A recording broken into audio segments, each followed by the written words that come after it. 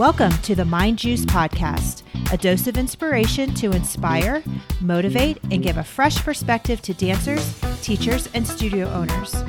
We are going to tackle real-life issues with real-life perspective and solutions. Well, hello, my friends. Welcome to episode 43 of the Mind Juice Podcast. I hope you're doing amazing today, and I am so super grateful that you are here listening. I know it's Christmas week, and it's a crazy one, so just take a few minutes to pause, listen to some new concepts, and exercise your brain. So this podcast focuses a lot on mindset. Most of us know the terms fixed mindset and growth mindset.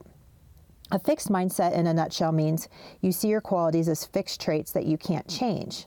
A person with a fixed mindset believes that they are either good or bad at something based on your inherent nature. So you may say, I'm a natural born performer, or I'm a terrible dancer, believing your skills can't be developed. If you have a fixed mindset, you may avoid challenges, give up easily, or ignore useful negative feedback.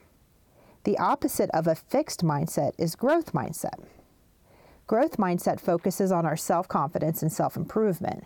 You're willing to look at a different way to reach goals.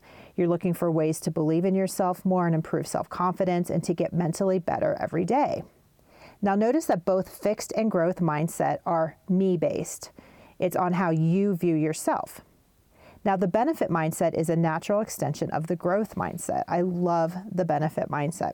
The benefit mindset asks you to share what you know, what you can do, and what you can give to others. You are interested in how your actions can help add to the well-being of other people. The benefit mindset is about passion, purpose, putting others first, and paying it forward. I like to remember this as the 4 Ps. Now, the benefit mindset is not only about others, though. When we help make others' lives better, we automatically feel good and special and useful. Both the giver and the receiver equally benefit from acts of kindness and support. The benefit mindset adds purpose and meaning to our lives because it connects us to others. There's always room to include others as a way of showing gratitude and goodwill. In the book Teaching the Benefit Mindset, which I have and I'm reading, and I love it, by Robert Ward, he lists the benefits of the benefit mindset.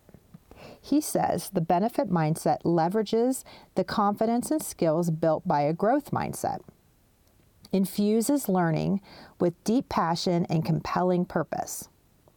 It creates meaning by asking why and focusing on we. It emphasizes empathy, inclusion, and altruism in education. It transforms individual success into acts of appreciation.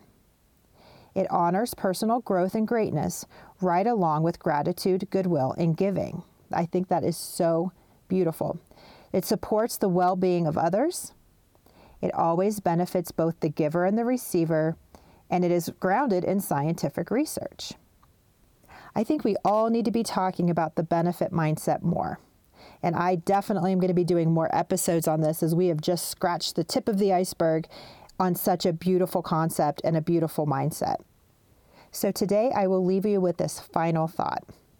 Finding your purpose and place starts with asking, what lights me up, and what breaks my heart? Your answers to these questions provide a clear path to practicing the benefit mindset.